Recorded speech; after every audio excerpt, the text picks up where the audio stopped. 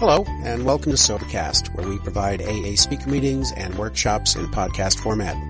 We're an ad-free podcast, and if you enjoy listening, please help us be self-supporting by visiting Sobercast.com, look for the donate link, and drop $1 or $2 into our virtual basket. We hope you enjoy the podcast. Have a great day.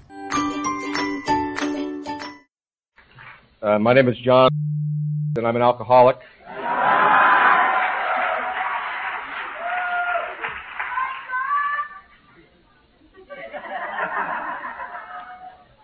I can see that I'm going to have to raise the intellectual tenor of my pitch tonight, so let me pull out some big words here. And I realized once I was actually pitching and this thing went off, and I thought at the time, and I mentioned it to the group, that this is a miracle. I think of all the rainy nights that I stood in front of phone booths in Hollywood, waiting for my dealer to call, only to be told the shit wouldn't be here till tomorrow.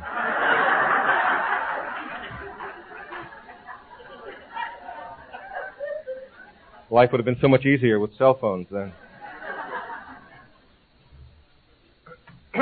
Before I forget, I want to thank Bob for asking me to come here tonight. He and I have been talking via email and over the phone for several months, and I guess because of what I do for a living, it's always very difficult for me to commit in a long-term advance to speak somewhere, because being an actor is sort of like being in the Army. You're not quite ever sure when you're going to be called up to do something. So, but I'm glad I was free, and I'm glad I'm here. And I also want to say how, thank you.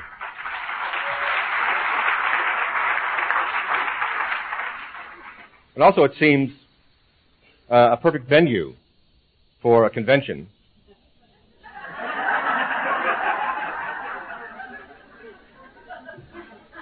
What better place for an alcoholic to be where there's gambling, free booze, and prostitutes?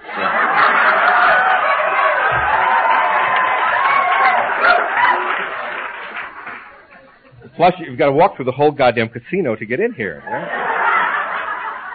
This convention has cost me $10,000 so far.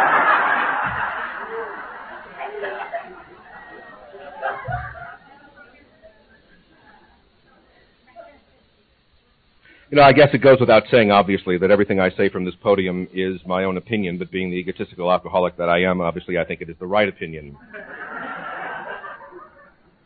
I am of a firm belief that anyone with any belief system, with any non-belief system, can get sober if they're willing to show up, go to meetings, and not drink. To me, that's the only requirement.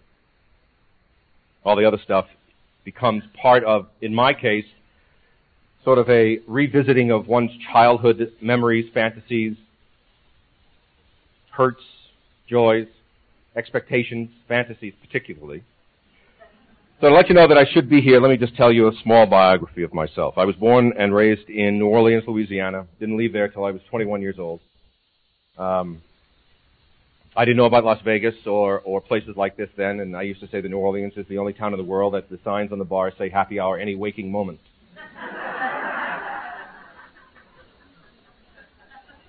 I was an only child, or still am, I guess.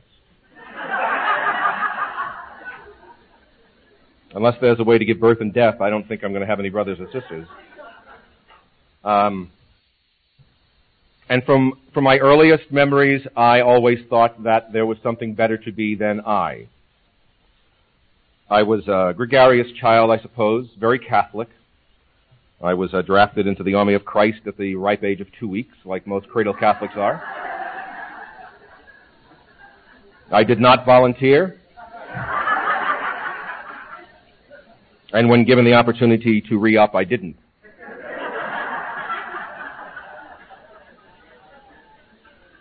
I was taught by nuns and priests most of my life. Matter of fact, I was thinking earlier that in regard to this being a good place to have a convention, I thought that it was sort of akin to sending a priest to an altar boy slumber party, but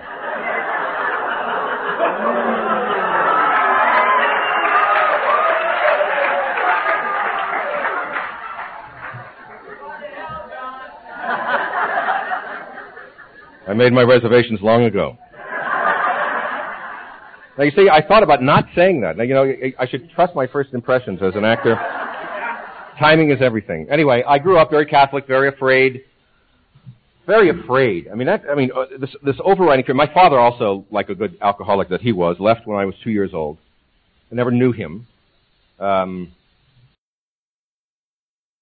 met him once when I was, I think, 7 years old. He came. I don't even know why, because in New Orleans in the 50s, when couples separated or divorced, it wasn't like today that you feel good and you go to preschool with the kids and you have quality time with both parents. He was dead to us.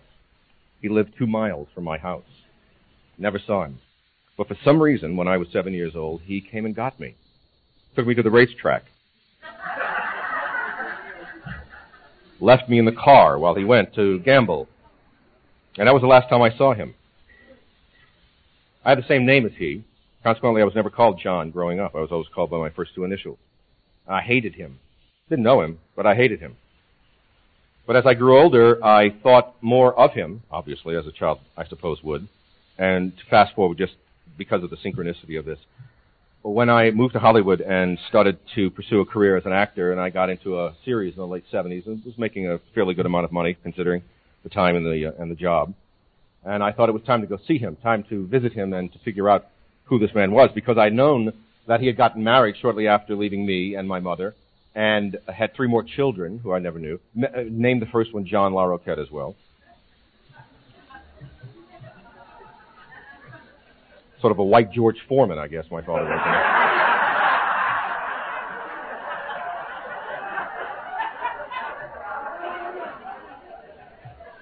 So I decided to go to New Orleans and meet him, and the day I made the reservations for the plane, he died. He was 53 years old, younger than I am now, when he died. Years later, I heard from his wife, his widow, that at 53 years old, he looked 90, cirrhosis of the liver, etc., etc. And that on his deathbed, the last words out of his mouth was my name, my initials, so they knew he was talking about me. And I felt sorry for him because I realized that all of his life he suffered from the shame and guilt that most alcoholics suffer from who don't get sober.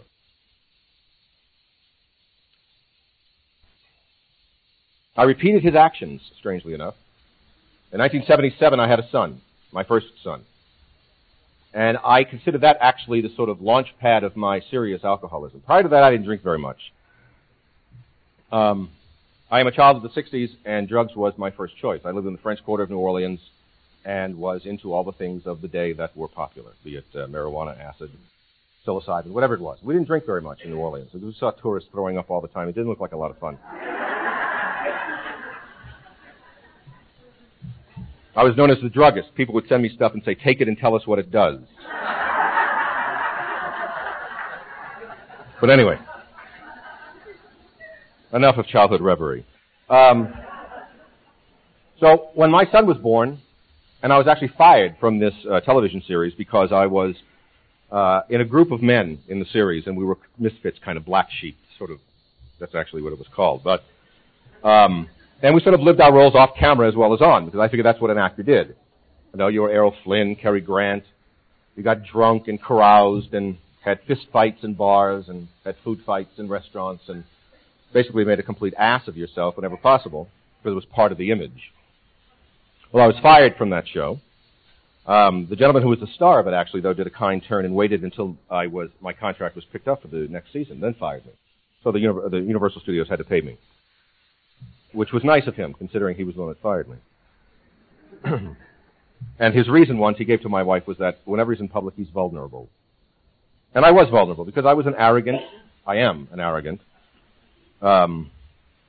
boisterous, scared man. And I certainly was a boisterous, scared youth. So, my drinking got to the point where my wife looked at me one day and said, I realize that you want to die. Would you please just not do it in front of the children? And I left. My son was 2 years old. And there was a daughter involved, too, because my wife's husband, her deceased husband, she had a child when I met her. And when we married, I inherited that girl as well, who is my daughter to this day. So I left. And I lived on a sailboat, Marina del Rey, basically lying down, snorting heroin, and urinating in an orange juice bottle for several months. No work. And I thought at one point, I said, this must have been what my father did. And I didn't want to be my father. He might have been a very nice guy. And from everything I hear about him, he was a nice guy. But he was an alcoholic, like me. So, as most alcoholics' lives are, there are pinnacles and depths and roller coasters, and sometimes you're on a plateau that seems fine. And shortly after, about a year after that, I got a job that allowed me to move off the sailboat, get my family back from England. Actually, my wife had gone back to her home in England with our children. And she came back, and we got into an apartment somewhere in what I now call Burrito Canyon. I think it's actually North Hollywood, but I was still drinking, and I still was acting. You know, I just continued acting. I was just fortunate that way in that I just kept once in a while getting a gig. Well, from the years of 1977 until 1982 were my real season in hell. It got worse and worse and worse. Of course, it has to. But jobs kept coming, and therefore I thought I was fine. But always there was this feeling that I wasn't good enough. You know, and that sounds cliche. But to give you an example of that, when I was a kid in the French Quarter of New Orleans in the 60s, I made up a personality. Became another person. His name was Preston Macbeth. And because the entire Anglophile invasion of rock and roll music in America was during that time, obviously I had to be an Englishman because that was the cool thing to be. And so I became this person. I lived in a little apartment in the French Quarter close to the Jack's Brewery, which was very convenient. And I had entire relationships with people, lovers, friends, as that person. Never dropped it for an instant. And this went on for nearly a year. I sometimes would love to find some of those people today. And wonder if they ever sat in front of their television and went, that fucker looks like...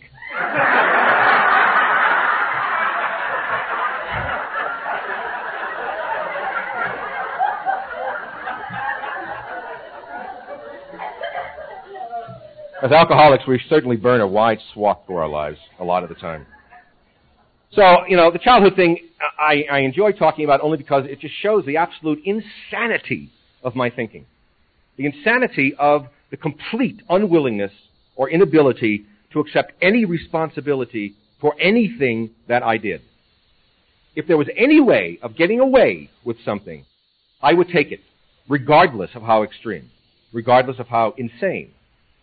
One small example, the best one. When I was in 4th grade, I lost a religion book. I knew I couldn't go back to class because Sister Mary Rhino, whoever it was, would beat the crap out of me. And so I was on the playground, and I turned to some of my friends, and I said, I have to run over to the convent for a music lesson. I was a musician at the time. I was a musician for a long time. So I left the playground and walked to the convent, walked beyond the convent, and kept walking. And kept walking. Our school was sort of in the center of New Orleans, in the old section of New Orleans, the ninth Ward it's called. God bless you. The real white trash section of New Orleans, the Irish, Creole, Italian mix. And I kept walking, and I kept walking. I finally reached the river downtown New Orleans. I was gone all day. I was 10 years old. I was gone all day, playing on the levee, not really thinking about the consequences of what I did. And as the day went on, I got hungry, and I was getting late, and I realized I've got to go back. I don't think I can get a job and live on my own at 10. So what do? You know, do I go and fess up? Say I was scared. You know, I'd be a little bit of a man. I was scared. I lost a book. I was afraid of the repercussions, and so I ran. No. So I started heading back to school, and on the way, I cut my hands. Punched a wall or hit the pavement with my knuckles or something. I wasn't sure what I did. And cut my shirt, tore my shirt, my little St. Mary of the Angels with one of those big bleeding hearts with swords in it and stuff. And about a block away from school, took on this decrepit sort of, Oliver Twist persona and started limping back to the school. Well, as I get about a half a block away, these marionette nuns, black and huge white whipples, come floating out of the school at me like condors, And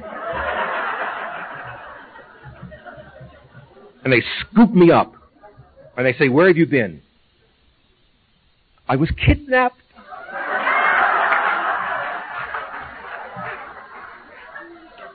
I was walking and this man in a big black trench coat grabbed me and threw me in a truck.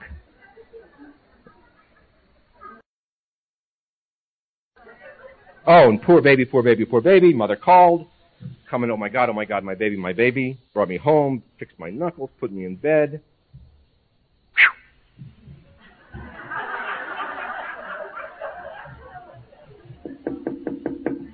About 6:30, the door knocked and the police were there. Their little books. Now tell me, son, exactly what happened. Well, do I fess up now? A little late. I've got my Ovaltine here next to the bed.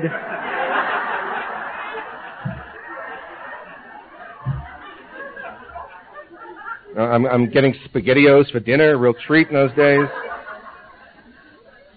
And so I tell them the story of what happened, of how this man grabbed me, took me in the van, drove me to the river, said he had to go somewhere and left me locked in the van, and I broke out of the van, miraculously, hence the wounds. So I broke the back window of the van. This is going really good, I think. Police are dutifully writing down their descriptions. And they leave. Whew. Finish my SpaghettiOs. Watch Superman or whatever was on TV at the time. And I thought I was fine. Until they called and said they had caught him.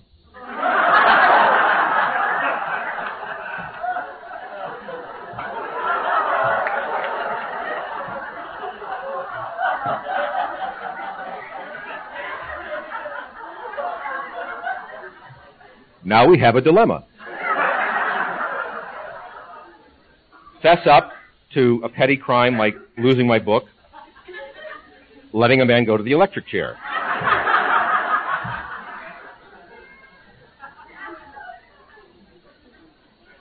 It was a toss-up.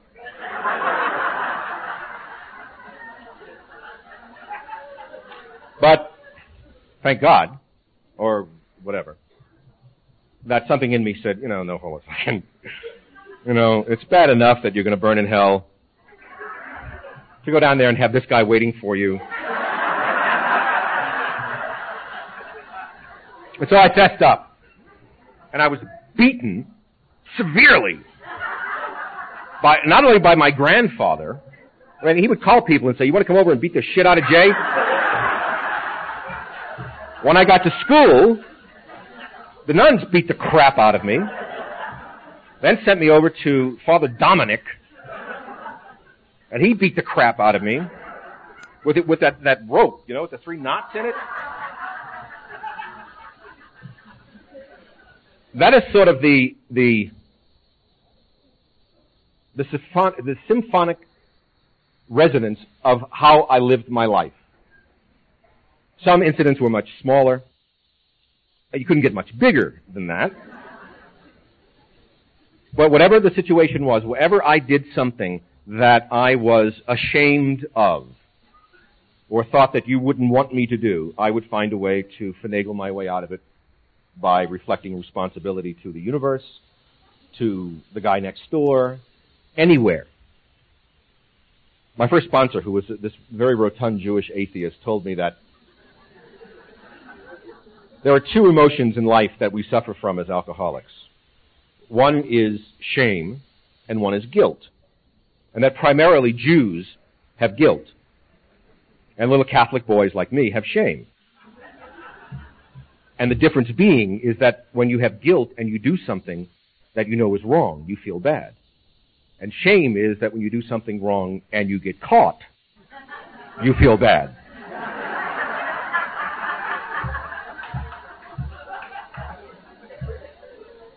If I could get away with it, I didn't feel bad.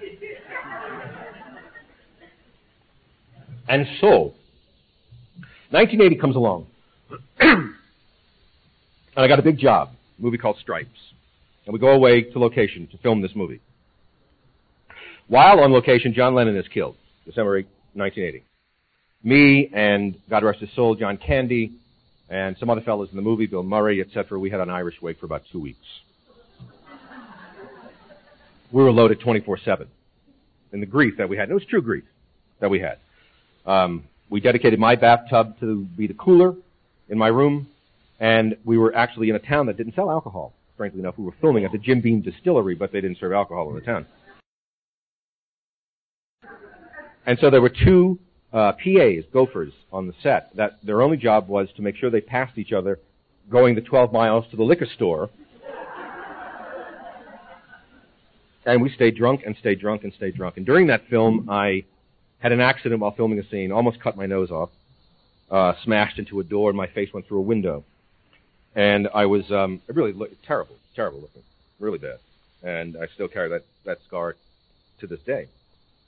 And a parenthetical, the only time I've ever been censored on television was once doing the Johnny Carson show, and I was telling this story. And I took one of Johnny's pencils out of his cup, and I said, the interesting thing about it was for about a month after that, I could do coke like this.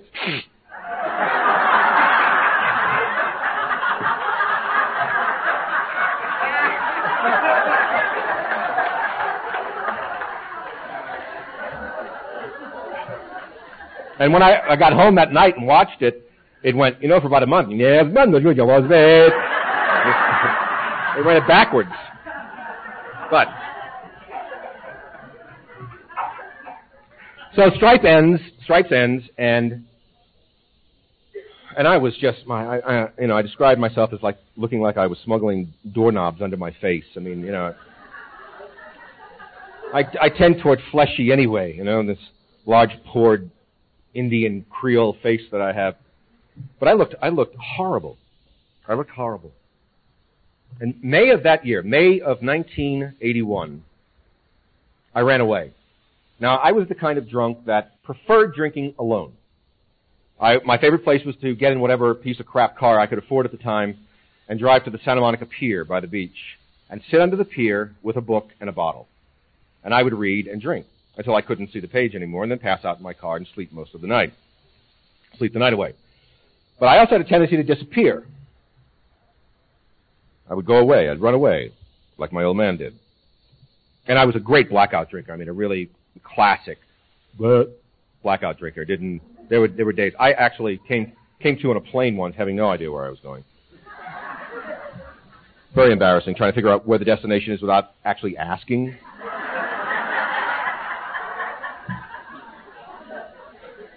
Looking at the guy next to you and saying, "So, what's the weather like there?" Listening to the accents of the stewardesses. And the two times that I did that, I would always be going to the same place, home to New Orleans, because I had places I could hide, and I could drink 24/7.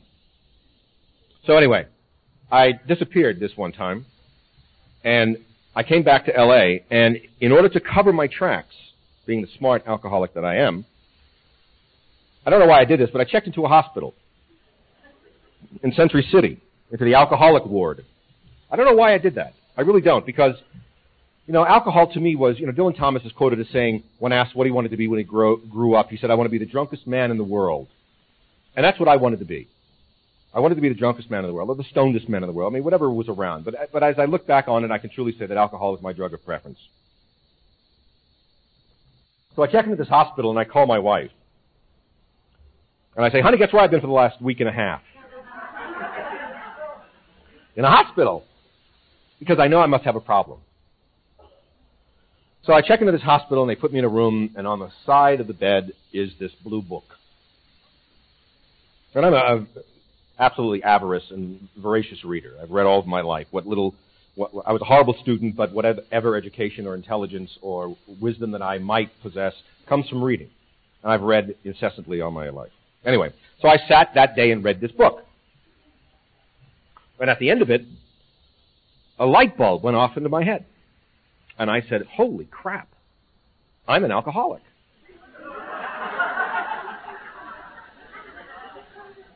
But the next thought was, well, I'm glad we settled that. Now I can drink in peace.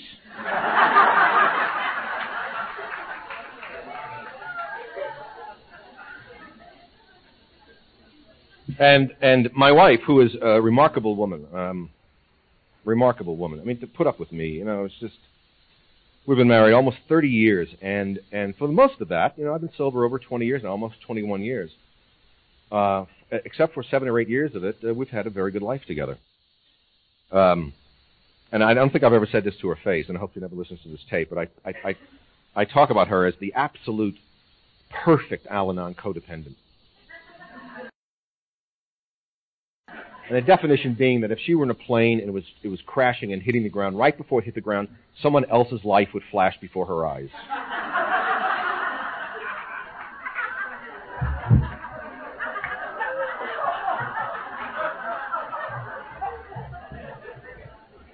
But she's gotten much better.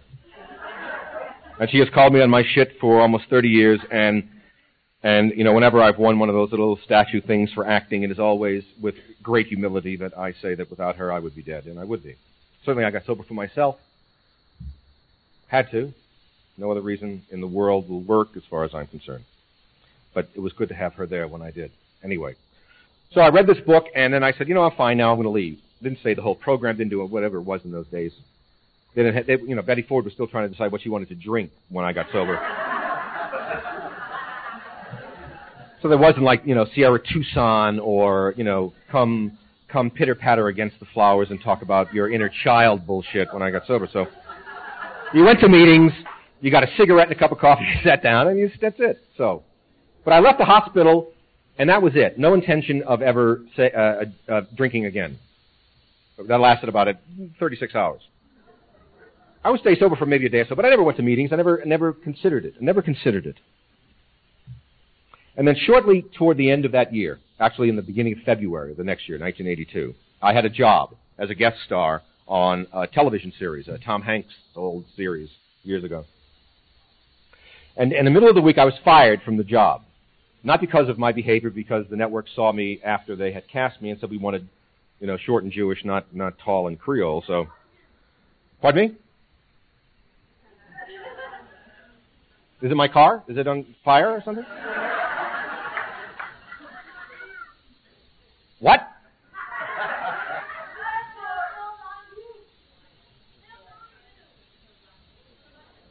Is he pitching tonight? What? Somebody just come to and thought that's who I was?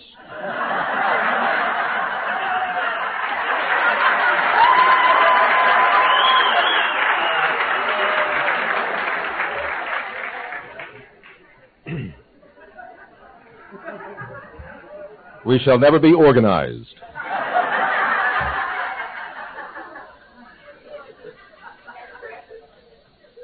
So I was fired from this job, and I had money for not having to work, which is always the best thing as an actor. And so I bought a bunch of cocaine and a bunch of Johnny Walker Black and went to a friend's house who I used to get stoned with a lot. And we sat down at his table like every night, like all nights. And we started doing the coke and started drinking the scotch and was having a good old time. And somewhere during the evening, I'll preface this first by saying, and I'll talk about it a little bit, I'm not a real big believer in God, okay? You know, being Catholic, I have very heavy atheistic tendencies. The closest I could say is that by definition I am an agnostic, a true agnostic, that I do not believe that his existence can be proved or not proved, his existence. So I sort of have my own thing, but I'll talk about that a little for those people that might be new and have the same problem I did when I came in. But whatever happened, all of a sudden I was standing on the other side of the room, looking at me, sitting at the table. This rather large, ugly, angry man, talking about the lousy business and how it was going to be different when he ran it. And a thought entered this mind standing against the wall. Just 3 words: what a loser. And then that incident was over. The Jonathan Edwards incident was over. And I was back at the table, you know, just jabbering along. And I stopped, looked at my friend Tom, and said calmly, "I'll be right back, I'm going to go to the head." And I got up and walked out of his house, got in my car, went home, and never drank again. Now, I don't know what happened that night. You know, certainly the hand of providence I don't really trust, nor do I truly believe that I was special somehow and picked from all of the dying alcoholics in the world that night to be saved. If there is a God, I'd much rather he saved Eric Clapton's son as he fell from the hotel window. But I went home, and I remembered one name of a guy that I had come across while I was in that hospital, a fellow named Edward, who was now deceased, a great old alcoholic. I called him and said, "What do you do now? I don't want to drink anymore. What do you do now?" And he brought me to a place called Yucca in Hollywood, famous meetings. And that was it. I was a member of Alcoholics Anonymous, instantaneously. I never again once had the desire to drink or to get stoned. I was truly struck sober that night, February 6th, 1982. And again,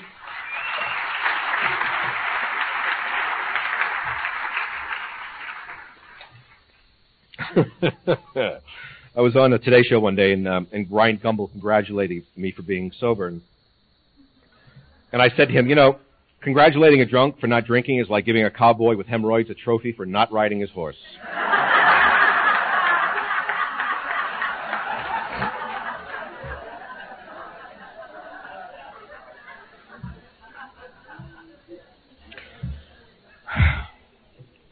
And so here I was, 33 years old, 34 years old. No, 33 years old. And sober. I started going to meetings religiously, became a zealot. Immediately looked for a sponsor and found that Jewish atheist I was talking about, because I heard him share one night, and his belief system about the whole God thing sort of paralleled mine. And luckily for me, I think I'd have stayed sober regardless, because the whole God thing is a semantic argument with me most of the time. But luckily, the second step doesn't mention God. So just on the semantics of the background that I came from, it was so much easier for me to consider the word higher power than God. It just was simpler. I don't pray. I meditate a great deal. But at the same time, I'm a member of a Catholic church in my town. I'm a lector there.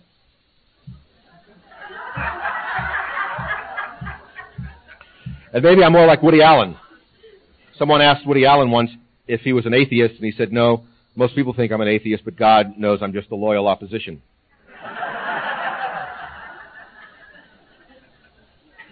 Because, all right. This is such a funny joke, I've got to tell you. Especially considering where we are. This is how I think God feels about my sobriety. A man is in debt. He's got $5,000, but he owes the bookies $10,000, and they're going to break his legs if he doesn't pay up. So he goes into a church and falls to his knees in front of the altar and says, "God, please help me. I've got $5,000 here. If I don't get $10,000, they're going to kill me. They're going to hurt me." And he's sitting there in sweat and tears. And as he is meditating, all of a sudden the church becomes very quiet, and this voice that seems like it's coming from everywhere says, "Go to Vegas."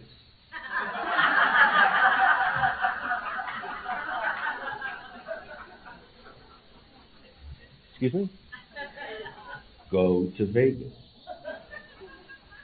So the guy's got a little extra change. He gets on a bus. He goes to Vegas. Steps out of the bus in the Greyhound bus station in Vegas.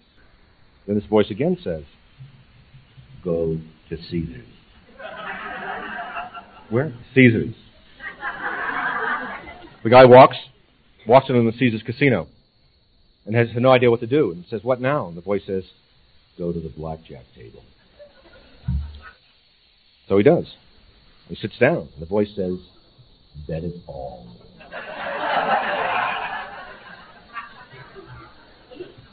So he puts the $5,000 down on the table. The dealer deals a hand. Looks at his cards. He has 12. And the voice says, "Take a hit." So he does. And he gets a 4. Now he's got 16. Voice says, "Take another hit." He's very scared. But he says, "Give me another hit." Gets a 2. Now he has 18. The dealer has 19. The voice says, "Take another hit." Takes another hit, he gets an 8. Got 19, but it's a push. He says, okay, at least I'm a push, I can go. Take another hit. But I've got 19, it's a push. Take another hit.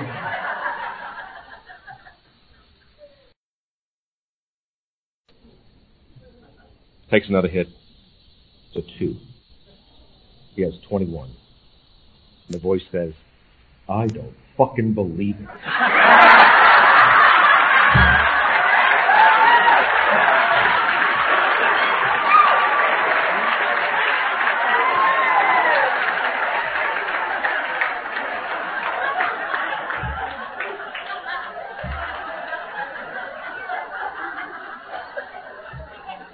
That's how I think God feels about my sobriety.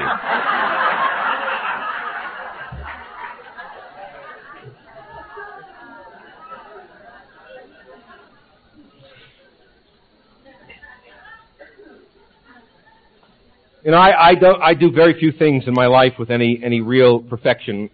Probably nothing with real perfection. I have stayed sober perfectly. I have not gotten drunk in over 20 years. I have not gotten stoned. I have done shameful things in sobriety. I've hurt people, manipulated them, lied to them. Made amends where I could. As I said, I was a real zealot when I first got sober because I felt so good. I mean, so wonderful. And the idea, and I guess I was lucky in that I didn't have that white knuckle thing going at all. I mean, I was sober. I was rocketed in the fourth dimension thing, you know. I mean, I was, wow, where's the next meeting? I used to drink at this place called the Rain Check Room in Hollywood, which was the real only actors bar, New York kind of actors bar in L.A. Dalton Trumbo's Oscar was on the back bar, which meant that his son could drink there for free as long as he left the Oscar there. And every out-of-work actor and semi-working actor would go there. And when I got sober, I would go back there with the big book, and I swear to you, I would sit next to guys at the bar and look at them.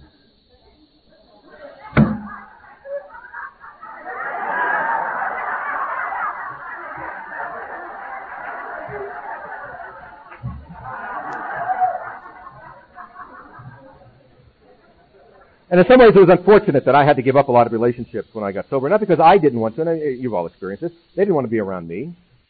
You know, some guys that I used to have a lot of fun with, or at least thought I did. I did, no, bullshit. I had a lot of fun getting loaded. Let's not mistake that, all right? When I was a young man, it was spectacular. It gave me everything I was missing in my life. It gave me a paintbrush that illuminated the world for me. And I'm glad that I did it. I'm so glad that I did it because besides the pleasure and sensation, which, you know, I'm an alcoholic, I love sensation, but it brought me to a place where I had to face me finally, because I finally got sick of me. So I got sober and got a couple of little jobs in 82. And toward the end of 82, I was offered a job where I'd have to go on location.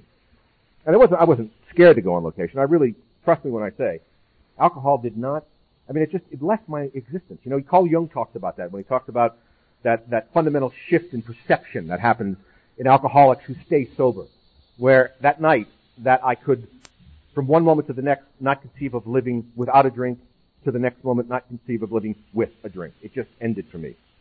But it was a crappy job. Low budget comedy. Not that I'm above that sort of thing, but I looked at Elizabeth and I said, hey, we can pay for Christmas with this job. You know, we haven't had a real Christmas in a while. You know, it's sort of like the tree and Waiting for Godot is our Christmas tree. You know, like 2 broken branches and a thing on it. You know, not much. And so I took this job. And I went to Buellton, California. If you guys are familiar with it, it's up the coast from Santa Barbara. Claim to fame is that it sells a lot of pea soup, I guess, there. And I was in this hotel doing this movie, and it was a camp movie, so we had to go out to Zaca Lake, about 20 miles from the hotel, to film, etc. And when you're on location, you come back, and everybody, grip, actors, gaff, everybody, to the hotel bar. Immediately. And I didn't want to do that. I just didn't want to do that. And so I went back to my room, and I had the big book with me. and I was sitting on the bed reading, and this feeling came to me. And it was a unique feeling for me, and one that I consider profound now. That I realized sitting on the bed alone with just myself was okay. No, I would have drank with Jeffrey Dahmer.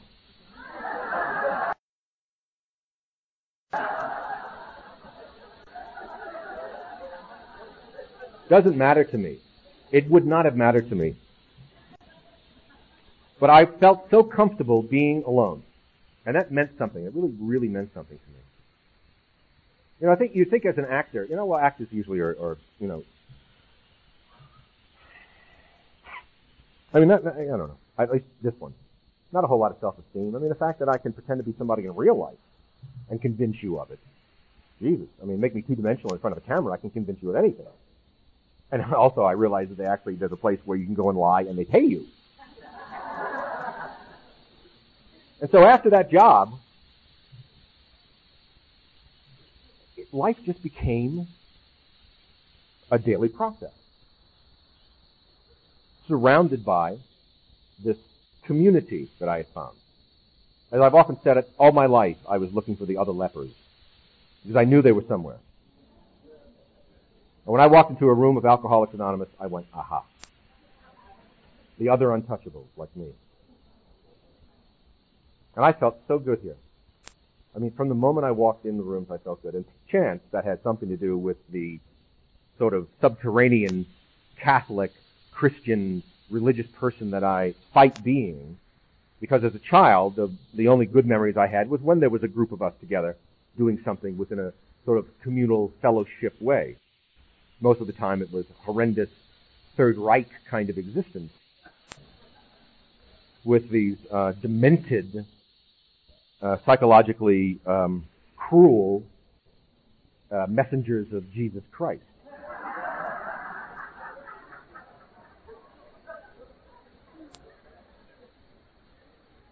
Now, don't get me started. I think I'll be writing a little bit tonight in my room.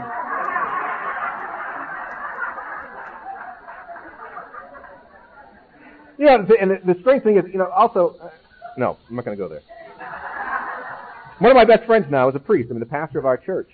He's a diocesan priest, though, which meant he was sort of more like a, you know, a plumber priest. He wasn't a Jesuit, you know, the Nazis for Jesus, and he wasn't, you know, a Franciscan. He wasn't part of an order. He was just a working man. As a young man, decided he wanted to be a priest, and he's a altruistic, beautiful, giving individual.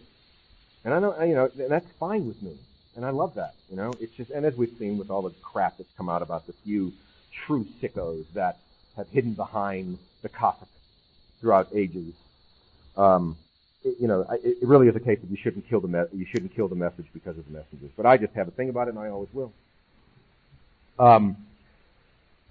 If you're, and I noticed by the countdown, there are some people here. There's a lot of sobriety here, so in a convention it's not as applicable. But you know, I think that if you show up to meetings as much as you possibly can, and do nothing else in your life, eventually you will become able to have a relationship with yourself that you trust. I actually started trusting my instincts as a person. You know, I was always comfortable on a stage. I've always been comfortable in front of you being somebody else. No problems at all. And I'm brilliant at it. Not to blow my own horn, but I do that well. It's the one thing in the world I do well. You know, give it to me. No, I didn't mean that. I didn't mean that. You know, I'm not a real actor anyway, though. You know, to paraphrase Peter O'Toole in My Favorite Year, I'm not an actor. I'm a TV star. It's my favorite quote. That's going to be you know, and that's basically the truth. Robert De Niro is an actor. He's a surgeon. I'm sort of like a veterinarian. You know.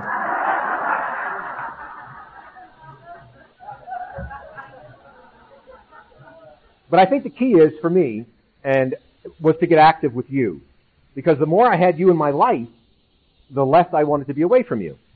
You know, and my son Jonathan, who is 25 years old and has been sober 8 years.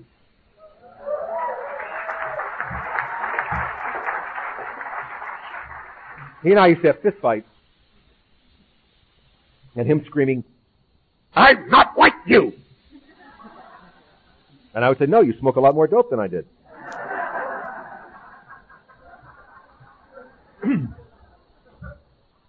But he got sober, and the way he got sober was he got caught by the police driving down the highway, and the guy opened the window, and it was like a Cheech and Chong movie inside the car. And he was turned over to the court system at 16 years old, which was the best thing in the world that happened to him. I introduced him to a guy named Bob T. in Los Angeles, who is a remarkable fellow. The jailhouse cat. He said he got sober when he realized he was having a shootout with cops in a 7-Eleven and went, "You know what, my timing sucks." And he's been sober for years and has gotten a lot of very famous people sober. And I gave him to Jonathan. I gave Jonathan to him. But that's neither here nor there. Jonathan, when he was a little boy, I got sober when he was 4 years old. And I would take him to find drunks. So that would be babysitting him or something, because my wife, thank God, worked at the time. And there were two drunks that I was trying to help that lived, there's an area of LA called Barnstable Park, which is where Hollyhock House is, a house that Frank Lloyd Wright built. And it's on a hill at Vermont and Hollywood. And it used to be a very posh neighborhood, I guess, in the 20s. But on the other side of Barnstable Park, on this hillside, there's a whole hobo town.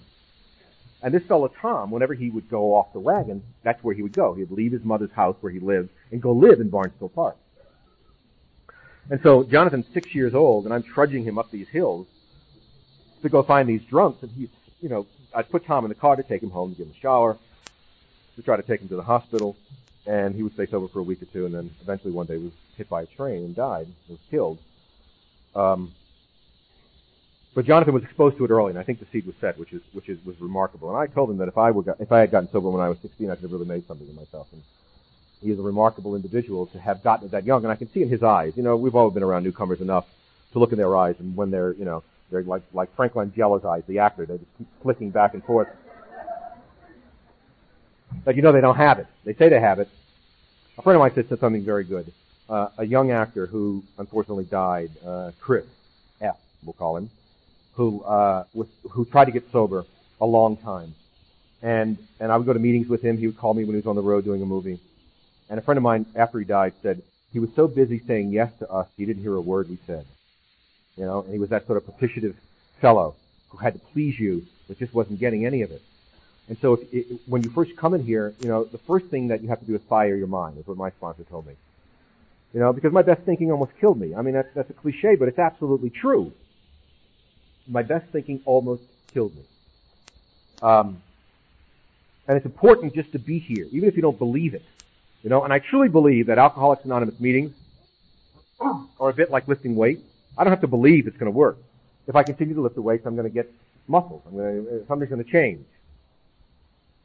And I spent a lot of time in meetings when I did all this bullshit you're supposed to do, which I don't necessarily think is right or wrong. If you're part of the community, then you should help keep the community fresh and clean. And I washed dishes and did coffee and picked up, I had at the time a Cadillac, and it was the drunk mobile, and there'd be puke in the back seat, and horrible paranoid speed freaks sitting back.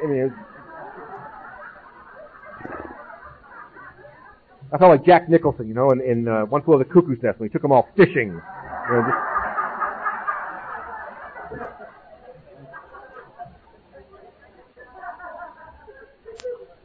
Like some sort of schizoid clown car, this thing was, But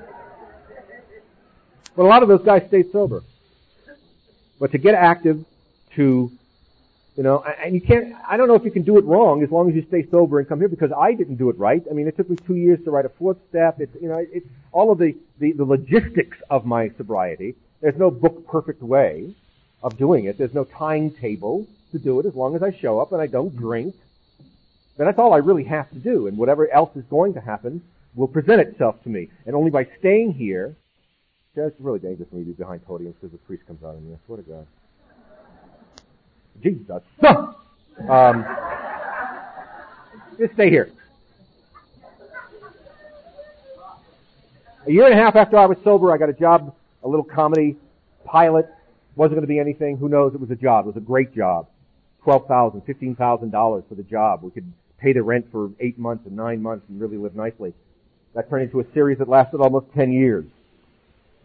Nothing of that would have happened had I not been sober. I'd be playing handball with John Belushi. I have no doubt about it. John Belushi died a month after I got sober. And I watched John, and I watched John's friends. And it's just, listen to me. Get it, will you? I said that to so many men over the past 20 years, and so many of them don't. And I wish to Christ there was a way to pry open your head, put that seed of whatever it is, the rationalization of reality about who we are and what we must do to stay here. And most of us don't get it. And I hate that. I really hate that most of us are going to die drunk. I guess that's the facts, right? I mean, if you look at the stats, most of us in this room will die drunk. Maybe not this room. No, we're special.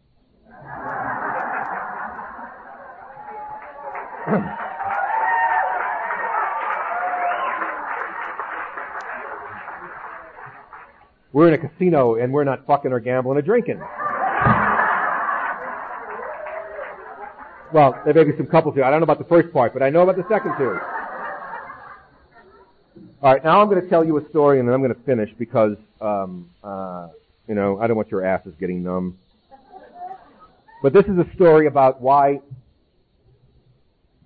and it was a real wake-up call to me, and the lesson was, don't ever, please ever, become a star or a guru or a mensch in AA. Not mensch, what's the Jewish word for genius? Maven, sorry. Mensch, become a mensch. Mensch is okay. And I, because of what I do for a living, am not anonymous in most of the meetings I go to. I can't just be a drunk in the back of the room. All over the world. I mean, I was in England for 8 months doing a miniseries 2 or 3 years ago, and I thought for sure, like I said, most of my career is in American television. And I was amazed at the recognition that I got in Europe. Indian men, oh, you're that funny fellow, I know you. You make me laugh.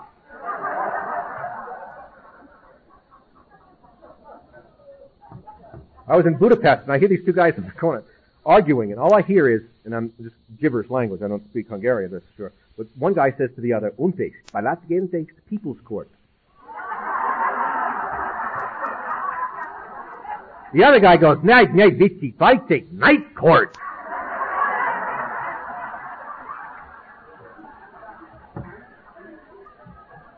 So I'm not very anonymous.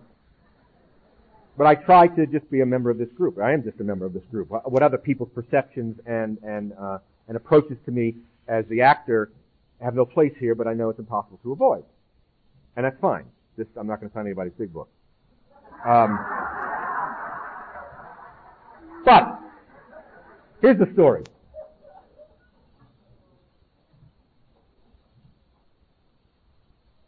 Six months before I got sober, I did a play in Los Angeles, directed by a fellow named Johnny. And Johnny had been sober a little while, had fallen off the wagon while he was directing this play. I, on the other hand, was not sober yet, and there were 2 scenes in the play that I was not in. And when I'd leave stage, I would run 2 blocks down to some bar in Venice, throw back a few tequilas, and then run back to the theater for my entrance. Perfectly. Timing was always good, never late. So we did the play. Johnny and I were very close. The following February, I got sober. The following June, he got sober. So he got sober in June of 82, and I got sober in February of 82. I'd always, really rubbed his nose in it that I was sober 4 months than he, longer. So over the next 18, 19 years, we were buddies in AA. He was a director, a writer, musician, very artistic fellow. At some point in his sobriety, he was one of the co-founders of Cocaine Anonymous. I don't know when that happened, where in the 80s that occurred, but at some point that's what happened. He wrote the preamble for the whole bloody thing. Directly and indirectly, I would not doubt that he saved thousands of people's lives, particularly cocaine addicts in Hollywood. But Cocaine Anonymous really, I think, did a real big service because of the kinds of people that, cocaine kills you quick. And it was always so great because there were also beautiful women in cocaine because you never give cocaine to an ugly girl, right? So, all the women in Cocaine Anonymous is great. Anyway, Johnny was this mentor.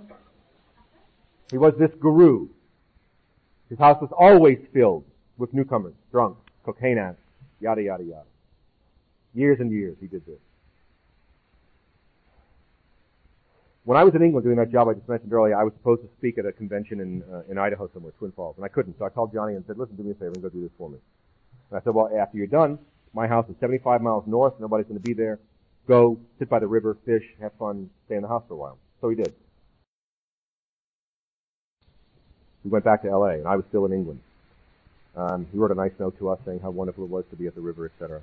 Sent my wife some beautiful china that his grandmother had. And I was in England. He was supposed to come visit me in England, and he didn't. And so I came back to America and realized that came back to Idaho, and I realized that he hadn't been answering my emails. But I knew that was, he'd get into a project or, communication was sometimes sporadic. Then when I got a call from Katie S., and she's never called me in her life. So I knew as soon as I picked up the phone and it was her, I knew what she was going to tell me. Just knew it. They found Johnny dead in his house. He'd been there for several days. His car was about 5 or 6 blocks away from his house. He parked it away from his house so that nobody knew he was home.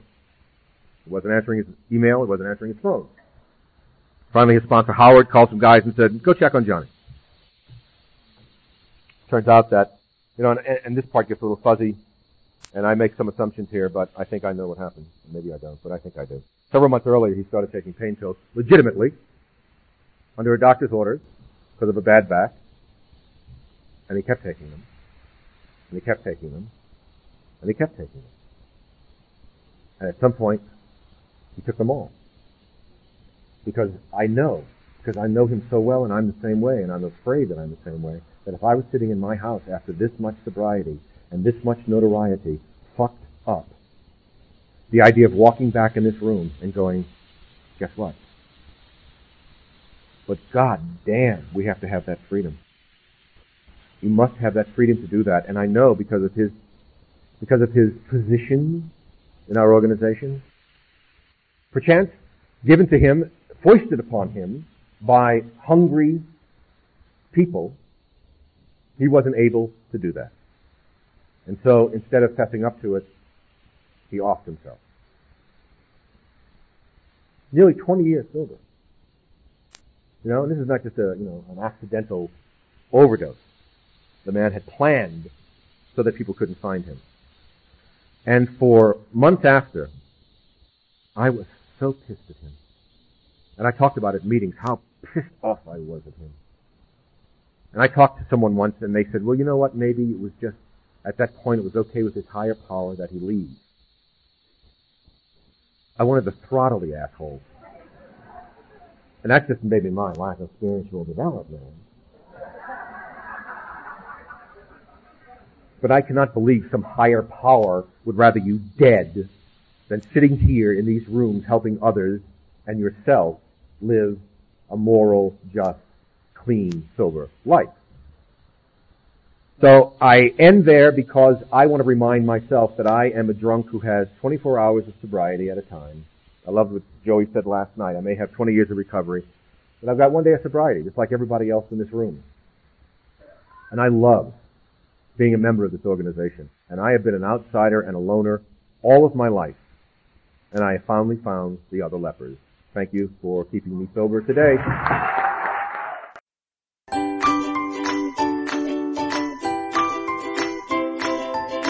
Thanks for listening. I hope you enjoyed the podcast. Sobercast is ad-free, and we'd like your help in order to keep it that way. So if you'd like to help us be self-supporting by pledging $1 or $2 a month, visit Sobercast.com and look for the donate links. Thank you very much.